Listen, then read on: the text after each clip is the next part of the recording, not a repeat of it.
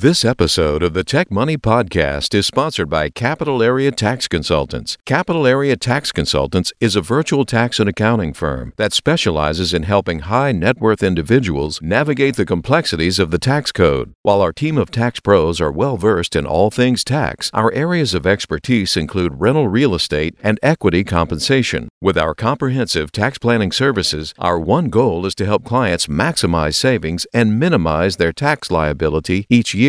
At Capital Area Tax Consultants, we believe in pricing transparency and flat fees. Before engaging with us, you'll receive an upfront quote in black and white with a description of any services to be performed. This way, there are no hidden surprises. So don't wait. Reach out to us today to experience a better approach to taxes at www.capgllc.com. Again, that web address is www.capgllc.com.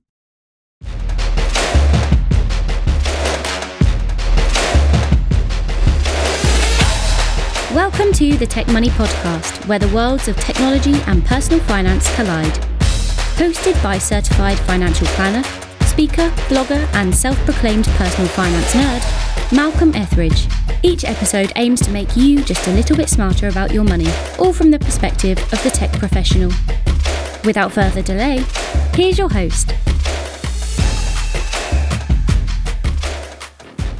Hey there, listeners. Malcolm here. And on today's show, we're talking investments. More specifically, we're talking about ways to invest in digital versions of original works of art, utilizing what's now popularly known as non-fungible tokens, or NFTs. Not that long ago, we were all trying to wrap our collective heads around this thing called Bitcoin and how it was promising to revolutionize the way we all pay for goods and services and interact with our money more generally. Then came a number of copycats, some good, some bad, and some flat-out scams. And now, before we really even come to a consensus on whether cryptocurrencies were meant to be seen as a digital currency, a store of value, an investment asset class, or something else entirely, the conversation has shifted to a different form of digital gold called an NFT. NFTs seemingly came out of nowhere in early 2021 following the announcement that a painting had been digitized and then auctioned off for something like $65 million.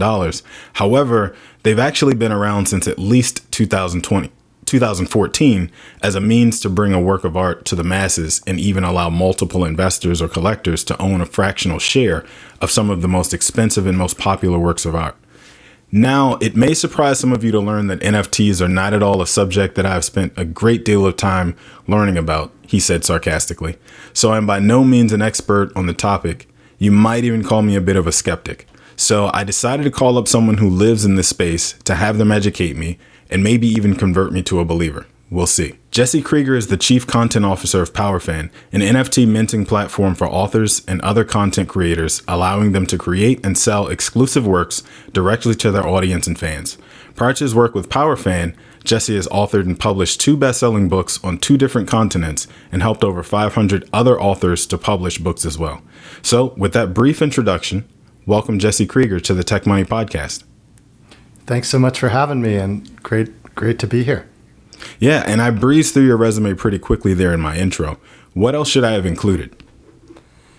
Yeah, so for the last 7 years, I've run a book publishing company. We publish about 30 books a year, mostly by entrepreneurs, doctors, and health and wellness experts, and people in the self-help and spirituality genres. So that's my context coming into PowerFan and working with authors as well as other content creators to have digital asset strategies and NFTs. And I believe you refer to that group as lifestyle entrepreneurs. Is that the way to think of it? Yeah, I mean, my book publishing company is Lifestyle Entrepreneurs Press. My own book that I wrote prior to starting a publishing company is Lifestyle Entrepreneur. Still available wherever books are sold. But what is it about the world of writing books that interests you enough to want to help other people do it too? As a person currently writing a book myself, I know how excruciating that process can be sometimes. And so I definitely would not want to go through that process multiple times every year. I think you just said 30 to help other folks with their books. You nailed it. I mean, it is a confounding process. It's a confronting process. Ultimately, writing and publishing a book is a rewarding process, but it's something, I guess, it's intrigued me because it's unique relative to any other business I've been involved in, getting in and working with creative people, talented people on this thing that a book could confound people for years before they finally get it down and get it out. So I enjoy being a part of that process. It's intense at times, but ultimately a real joy.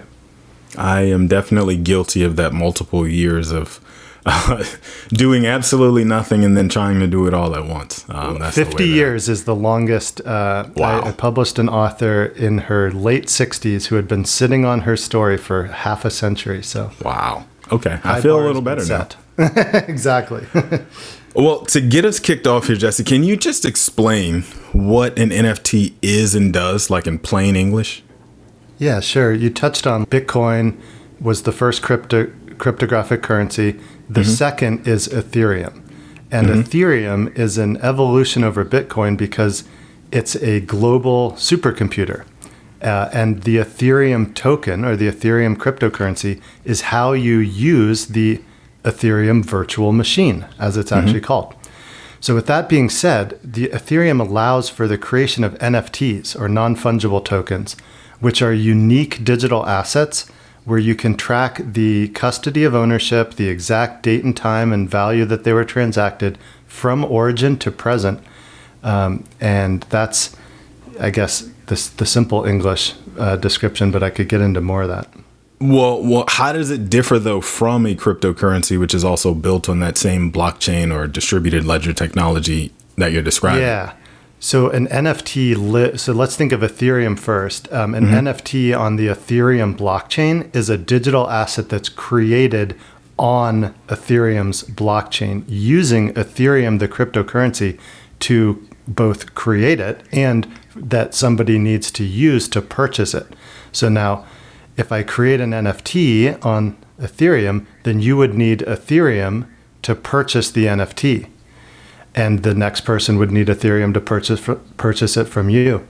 And so in that respect, then NFT lives on its respective blockchain. There's also Avalanche blockchain. They have NFTs and so on. There's other blockchains, Solana, people may have heard of. And each one has its own operative token. So Ethereum has the ETH token, and the NFTs are transacted in ETH. So I saw the recent rise in Ethereum's, I don't know if you call it a share price or what, but its price per coin or what have you, increasing similarly to the way that Bitcoin was increasing for the last couple of years.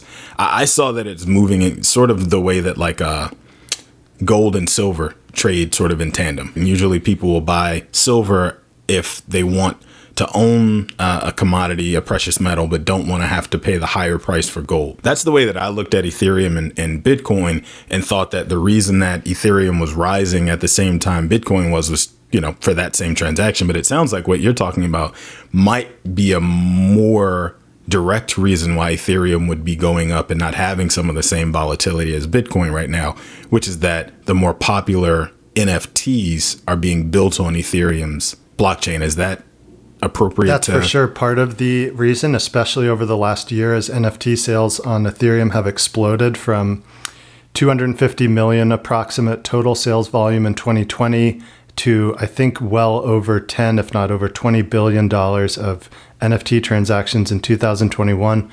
So that's the context of the wave that's still like sweeping over a number of industries.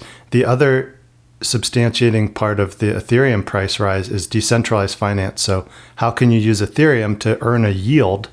And the different ways that there's yield generating capacity coupled with use cases like NFTs starts to give you a picture for why it is the number 2 cryptocurrency. But also you touched on something, Malcolm, Bitcoin, in my view, it's a great store of value, and it's very easy to move around. I could move $100,000 to somebody halfway around the world in a matter of seconds, if not minutes, for about $1 transaction cost. And so, that's the real upshot with Bitcoin, is it's a portable store of value that you can control privately, whereas Ethereum is this NFT capability and this yield generating capability on decentralized finance. And that then becomes true for the next gen platforms like Avalanche, Phantom, and others that have even faster transaction times and lower transaction costs, but similar functionality in terms of NFTs and decentralized finance applications. But then why not build on blockchain? I mean, on Bitcoin's blockchain then instead of Ethereum, since it is, to your point, pole position, it's number one by leaps and bounds by nature of being first, right? But also just name recognition and everything else. Bitcoin is the go-to. And so why not build the NFT platforms on that one instead? Yeah, it's actually not technically possible in that Bitcoin's code itself is publicly available. Anybody can see it, but it's very simple. I know it sounds like a complex thing, but at a code level, Bitcoin's fairly simple, whereas Ethereum is a more complex operating environment. Bitcoin is really made to securely record a custody of ownership, so be an immutable ledger of transactions, not to be a global supercomputer, which is exactly I learned something what new Ethereum today. is designed to be.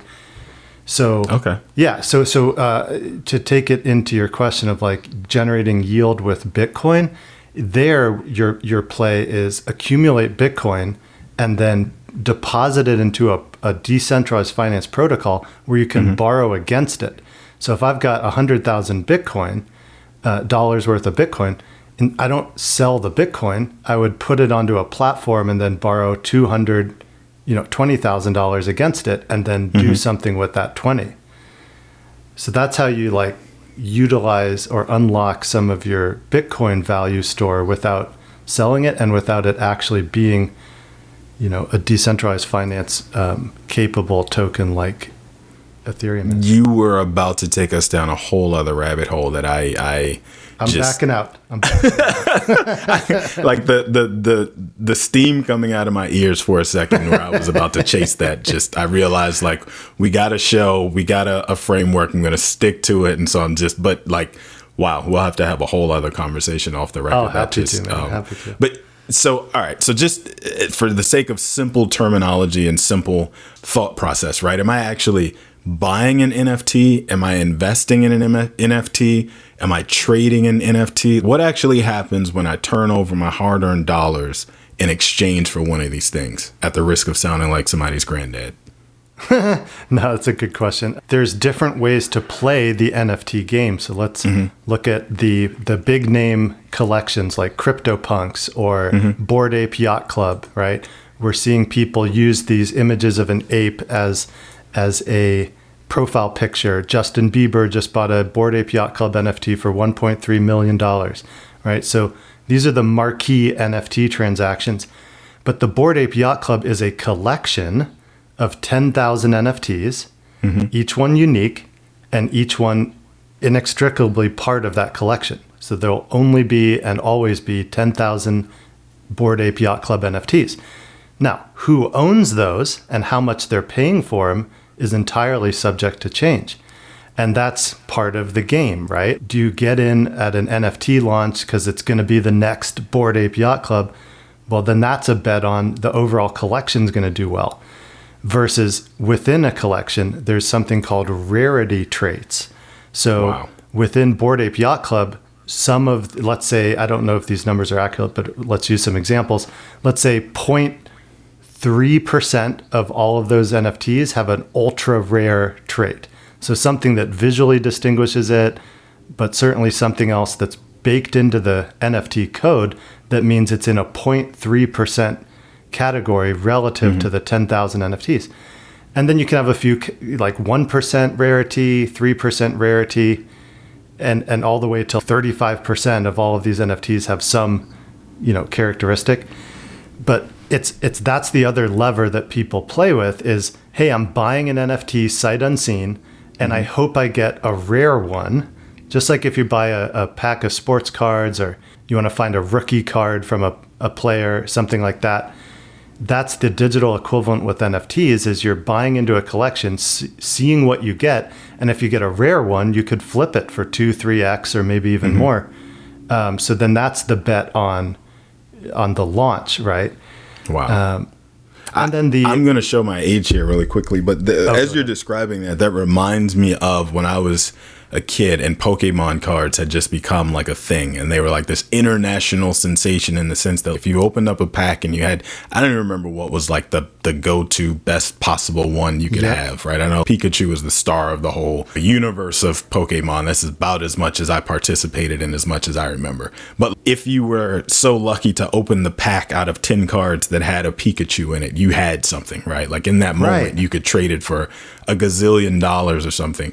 And now I think about how if I was to approach anyone anywhere in the collectible space with one of those giant books with the plastic sleeves of cards in them and say, hey, I have a unique Pikachu card from 1998 or whenever this thing was hot. I can't even remember.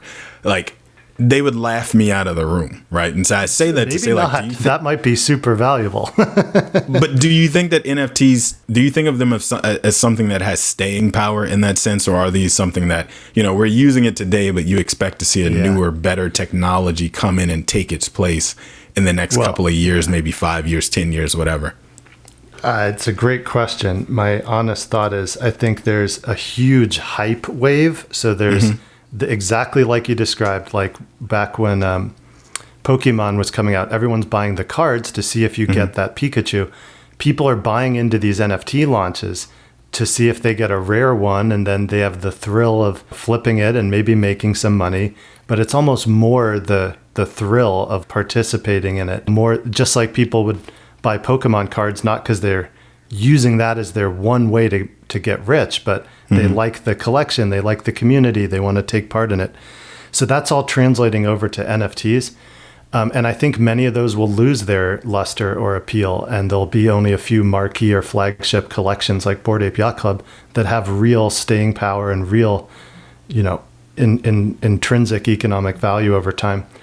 But that paves the way for what we're doing at PowerFan and what other creative companies are doing is NFTs as part of your business model, not just a collectible thing that you can flip or trade, but an NFT as access to bonus content, access to a private community, a way to deliver online training courses, could be issued and sold and transacted as an NFT. There's all sorts of implications there. So that's where the rabbit hole leads is the hype, the loud headlines you see, like $69 million NFT sale for Beeple and $1.3 million for Justin Bieber and Bored Ape Yacht Club. Those transactions are happening, but there's also a massive broad base of creators, your everyday people that are getting into the game, some of them making life-changing money through their creativity and their just hustle. And that's the other story that I'm interested in is like, it's a real economic leveler for people to be able to create and sell something in cryptocurrency if they're in a country with hyperinflation, for example. So there's a whole like other, us here in the United States. Yeah, we don't have it as bad as Venezuela, for example, right now. But like that's real talk. If you're in Venezuela and you've got Bitcoin, I'd rather have that than whatever the national currency is, right? So that's, I think, driving the bigger picture is that crypto and NFTs have exploded because the non-traditional players are driving it forward. It's not now Nike's entering the metaverse. Now there's big banner transactions like Microsoft buying, Activision, Facebook rebranding as Meta. They're trying to own the space. They're going to do what they're going to do, but it's being led by a worldwide distributed group of people that are just more native with this technology and like creating on it. Okay, so let's dig into that a little bit more, right? I in preparation for this interview, I did a little bit of reading online, and I saw somewhere, where you said that NFTs are a great way to shift the economic incentives more in the favor of creatives. And you just mentioned the life-changing money that one of your creators was able to generate for themselves. Can you say a bit more about that? Yeah, absolutely. So, I have this background in book publishing and as an author. So let's look at how NFTs have the potential to disrupt and change this content industry. So as a book publisher, we're giving away up to 70% of the list price of a book when it's sold through a retailer. And there's a reason why. There's platform fees, distribution fee. If it's physical, then you've got printing and inventory fees, getting you down to capturing maybe 30% of the list price as the creator or as the person licensed to sell this work.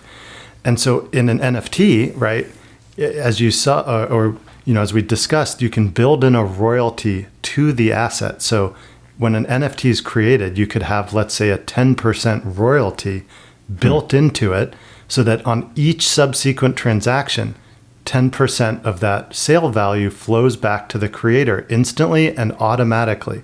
No matter who owns it. Well, no matter who buys and sells it, the creator receives 10% of each transaction. Interesting. And so that is an illustration of how, for example, with book publishing, if we sell a book through Amazon, then 60 to 90 days later, they pay us as a publisher, and then we calculate author royalties, and then maybe 6 months after that book is sold, we're paying our authors, and we move quick. But with an NFT, the sale happens, and instantaneously, a royalty is now in the creator's wallet, and the seller received 90% of the proceeds. So as a content creator yourself, I can imagine how the possibilities of NFTs and being able to go direct to consumer this way and bypass those bigger platforms that charge a hefty toll. This really has to excite you. Oh, for sure. I mean, that's why I've been pretty diligent for 7 years building a publishing company. And in the last 1 year, PowerFan and NFTs have taken my attention to the level of this. We're dovetailing our publishing to work within this new medium as well. In fact, I look at NFTs as part of an overall publishing program.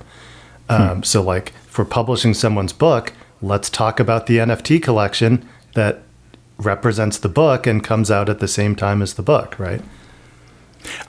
So when I first looked at this, I was looking at it through the lens of publishing music. You hear about like how Taylor Swift is in this constant tug of war with whoever owns the rights to her, whatever hedge fund I think it is that owns the rights to her original masters, and her having to go recreate them slightly different so that now she can own them because they wouldn't sell them to her. Or you hear about how artists who have their music on Spotify love and hate Spotify because they take a huge chunk of the money that comes to them, but they have to get their music out there some way. And so it's a necessary evil until it isn't. And it sounded to me like NFTs were something that was creating the opportunity for them to say, well, now I don't really have to go this way anymore because the internet and basically Web 2 has allowed me to go to people's cell phones directly where they consume the music anyway. But I had never really thought of it as a place to get your written works out there too, or even maybe a podcast, perhaps. Those kind of things that like were tertiary to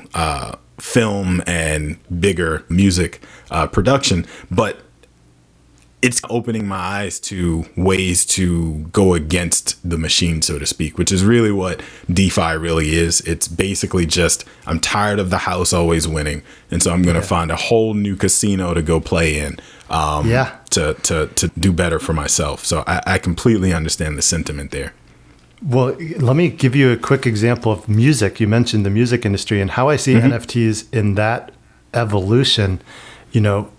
20 years ago, if you wanted a hit song, you had to go buy the CD, right? The actual album.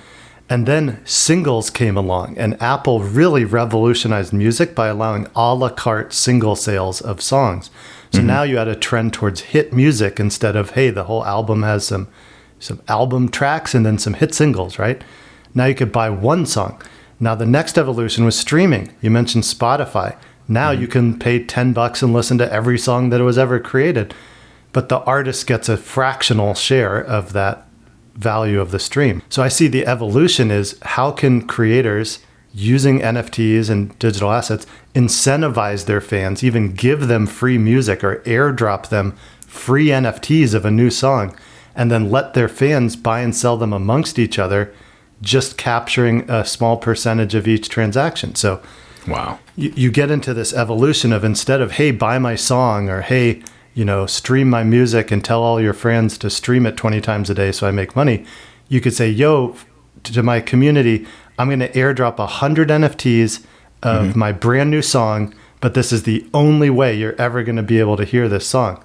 So 100 of you are going to get it for free. What you may not say is everybody that buys and sells it, then you're getting 10% of all those transactions. But now, sure, 100 people are hustling and buying and selling and collecting and flexing on your, 1 of 100 exclusive song drop NFTs. And that is an example of how you're creating a passive income, literally in this case, without even selling your content to your fans.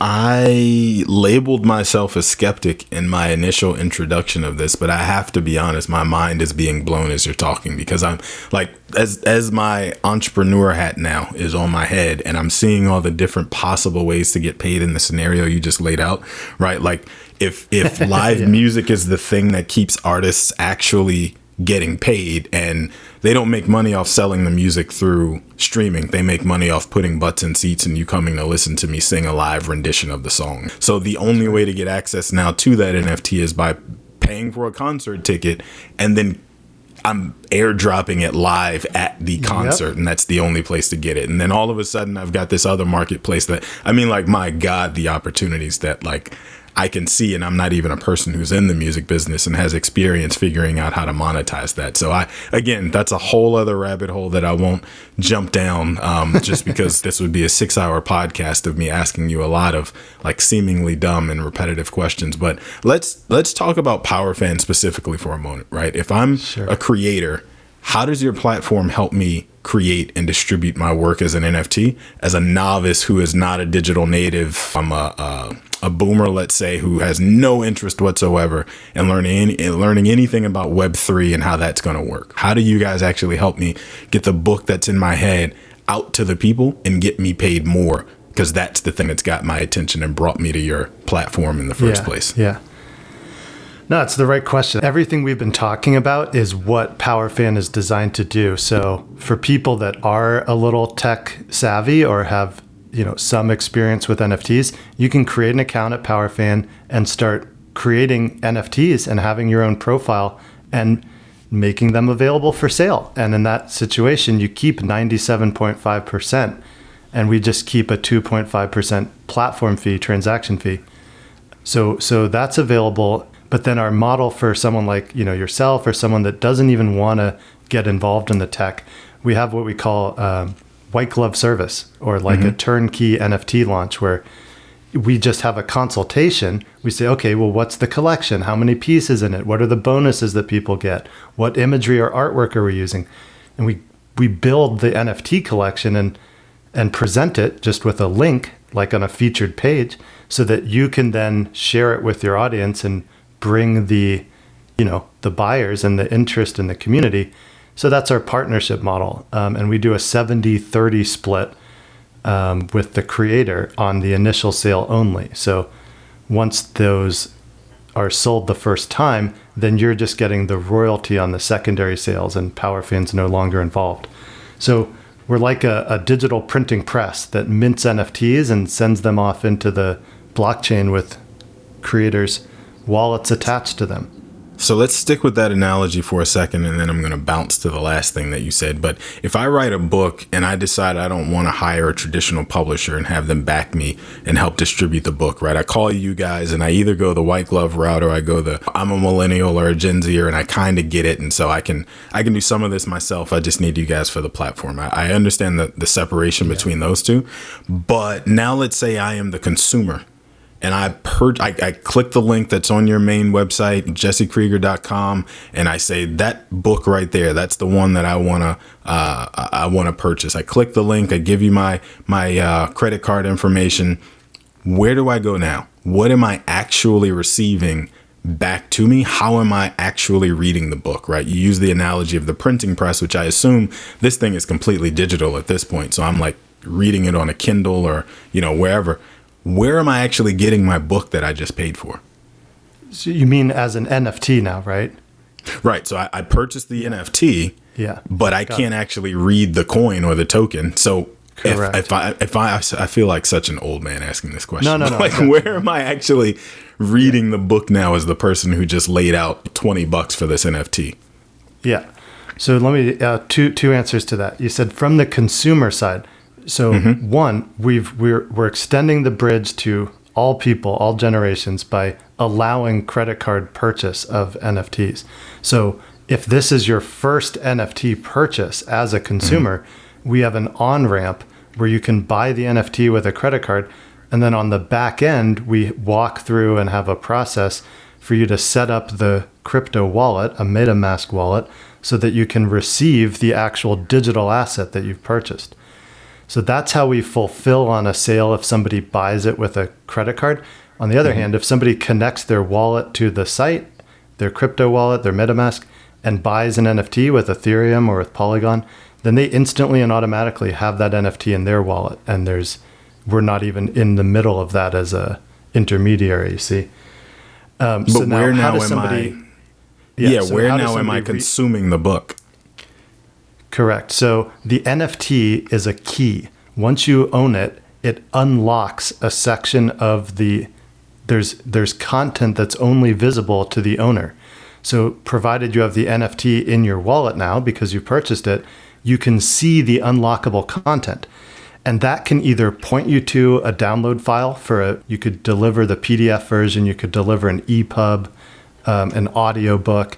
You could deliver the book digitally in high full res format via a link that's only accessible to the NFT holder, and or have a form or a way that they can give their name and email. So now you have them in your CRM as well as an NFT holder. So that's how you bounce people from, okay, someone bought my NFT. How do they access my content? And then how do I have a communication with them beyond just them owning this digital asset in their wallet anonymously? Got it. Okay. So, but it's okay. Let's go back for a second because you were mentioning the fact that it takes an entirely different connection for me to be able to take my Amex, put the information online, buy the link or buy access to the book. Now you're reminding me where we started this is where I have to actually trade US dollars for Ethereum to be able to buy the NFT in the first place. So if you're buying it natively, only if you're buying it with Ethereum, what we do at PowerFan is when we partner up with a creator to do a launch, we can enable credit card buying. So I see. So that you as a creator can then say, hey, everybody, I know you've been hearing about NFTs. We've made it so easy that you can get access to my NFT collection with a credit card, and then we're going to fulfill the NFT to you, to your wallet, and get you set up. So if you message it like that, you can be the on-ramp where somebody sets up a crypto wallet for the first time to receive the NFT they just bought from you with a credit card, if that makes sense. It does. But if I'm the creator, am I receiving my payout or royalties in the form of other NFTs or some other form of digital currency like Ethereum, or am I getting paid in cold hard US dollars once it's all said and done? So if we're partnering with a creator for this, then we can pay out in any currency that we agree on. So we can pay someone out in Ethereum, we can do a wire transfer for the net amount. But if someone just uses the platform and we're not doing a launch partnership, then they can only sell it in cryptocurrency, so Ethereum or Polygon, Matic. And in that case, the transaction simply just takes place in cryptocurrency. So it's only when we partner for a launch that we can enable traditional finance payment, credit cards, debit cards. But then we're onboarding people to crypto with that being their first purchase. So we have a fulfillment sequence to get them the wallet, get the information we need, and then transfer the actual NFT to their wallet so that the net effect is they do have the NFT the same as if they bought it with crypto, but having purchased it with a credit card. Okay. Yeah, I'm just thinking about someone like myself who's an old millennial who sits on that fence of the world is changing and I can at least pretend to understand what in the world is happening, right? I'm having this conversation with you and probably successfully convincing you that I know what the heck is happening in the world. But at the same time, I have an appreciation for the analog world of using paper cash once upon a time and physical coins to actually know where my money was and what it was worth, right? And I feel like I'm perfectly situated to see the wave as it's coming, but also remember what the wave was that has washed its way out. And so as I'm thinking about this, I'm I'm starting to think about the folks who we've seen take their paycheck in cryptocurrency and get wiped out along the way, right? I'm thinking about like Odell Beckham Jr. is a popular one, or Mayor, what's his name? Adams from New York is another popular one. And Bitcoin's at $60,000 per, and it sounds like a great idea. And then suddenly Bitcoin slams down to $40,000 per, and you're like, oh crap, that was a really bad idea, right? Like that was only if you're planning on selling it. Only if you're planning on selling it to use it. Well, that's where I was going with this. Yeah. I think having the option of take my money today as cash, even though I'm using this fully digital Web3 version of getting my content out there, but my royalties show up to me when it's all said and done as a wire transfer into my regular bank account in US dollars like I'm used to. That helps me be a little bit more comfortable as an old millennial versus the person who is a little bit younger than myself, or a little bit more trusting of the system, or maybe just more bullish on the price of Ethereum down the road, who says, I will take that chance and I'll get paid out in Ethereum from now on. And I'm going to be the smarter person in the room when it's all said and done, because Ethereum's now worth the same thing as Bitcoin at some point, right? So I like the fact that like there is the option of going choose your own adventure, basically, I guess is the way to say it. But well, yeah, it's a different topic, but there's stable coins. So you could receive payment in cryptocurrency, but not be subject to the currency going up or down. Yeah, Bitcoin's 60,000 one day, 40,000 the next. But you only lose if you sell. And I don't think you should ever sell. If you're receiving payment in Bitcoin, leave it. But if you want crypto access via a paycheck, receive it in Tether. It's a 1-to-1 stable coin that's always worth $1, but it exists on the blockchain. So you can use it in any, it's convertible to any other crypto asset. Jeez, that again, that's another one of those rabbit holes that I just saw opening up, because the whole idea of holding on for dear life, which basically it sounds like you're in that camp when it comes to crypto. That's where the idea you were bringing to me of just borrowing against it and holding on to it forever to allow it to become whatever it becomes comes back into play. But I won't chase that today. We'll have to have a completely separate. Didn't mean to. I just wanted to point out like that. Yeah, it's just simply that if you do choose to receive payment in crypto, you don't have to be subject to crypto volatility. And I guess that's the simple point to make. Yeah. Well, so my last question on this, and this is completely separate and apart from everything we've been talking about, so you can take off your power fan hat for a second and just allow yourself to go free with it. But let's say for a moment that you never began writing and you never found your passion for the publishing business, but money wasn't a factor in your decision making at all. What do you think you'd be doing right now? I can honestly say I would be doing the exact same thing, because if I'm really honest, I've never truly been motivated just by money. If I did, starting a book publishing company would probably be the bottom of the list of companies and industries to barge into. But practically speaking, as someone who wrote a book called Lifestyle Entrepreneur, I've always had an emphasis on what's my day-to-day experience of life like while starting and building businesses. And I place a lot of emphasis on not letting myself get too far out of balance, such that I'm like sacrificing now, quote unquote, for some big future event, like an exit from a company. And instead being like, am I enjoying the daily conversations, the daily team, the daily client work?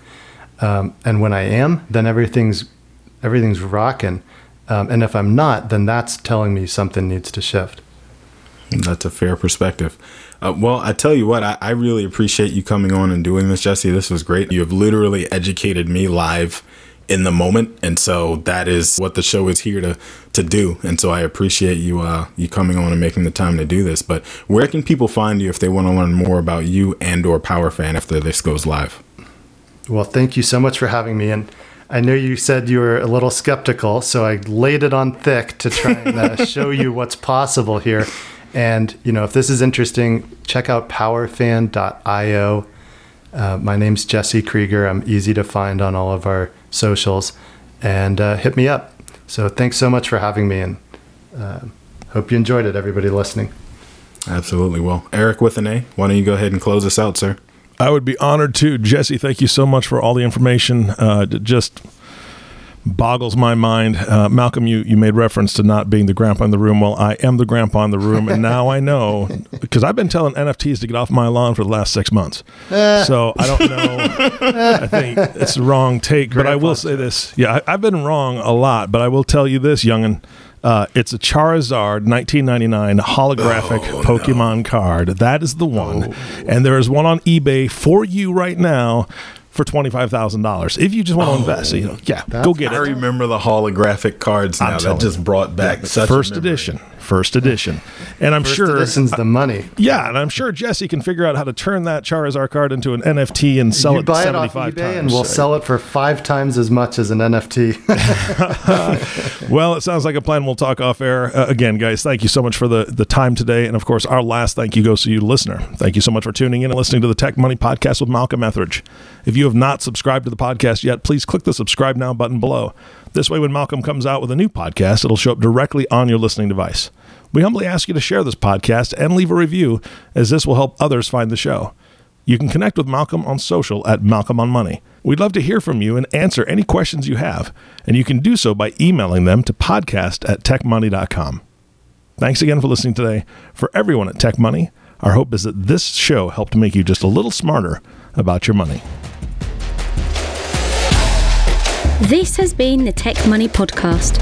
For more information on today's topic, to review the show notes, or to catch up on past episodes, be sure to check out malcolmetheridge.com/podcast. And if you have an idea for a show topic that you'd like us to cover, or you want to send us feedback, the web address again is malcolmetheridge.com. You can also find Malcolm across all social media platforms at Malcolm on Money. This episode was written and created by Malcolm Etheridge, with the production, the editing and sound controls powered by Proudmouth. This has been a Malcolm on Money original. Thank you for listening. The information shared in this recording and by its guests represents the views and opinions of the guests and does not represent the views or opinions of the host. This content has been made available for informational and educational purposes only. This content is not, nor is it intended to be a substitute for professional financial advice. It is always recommended that you seek the advice of your financial advisor or other qualified financial service provider with any questions you may have regarding your personal financial situation.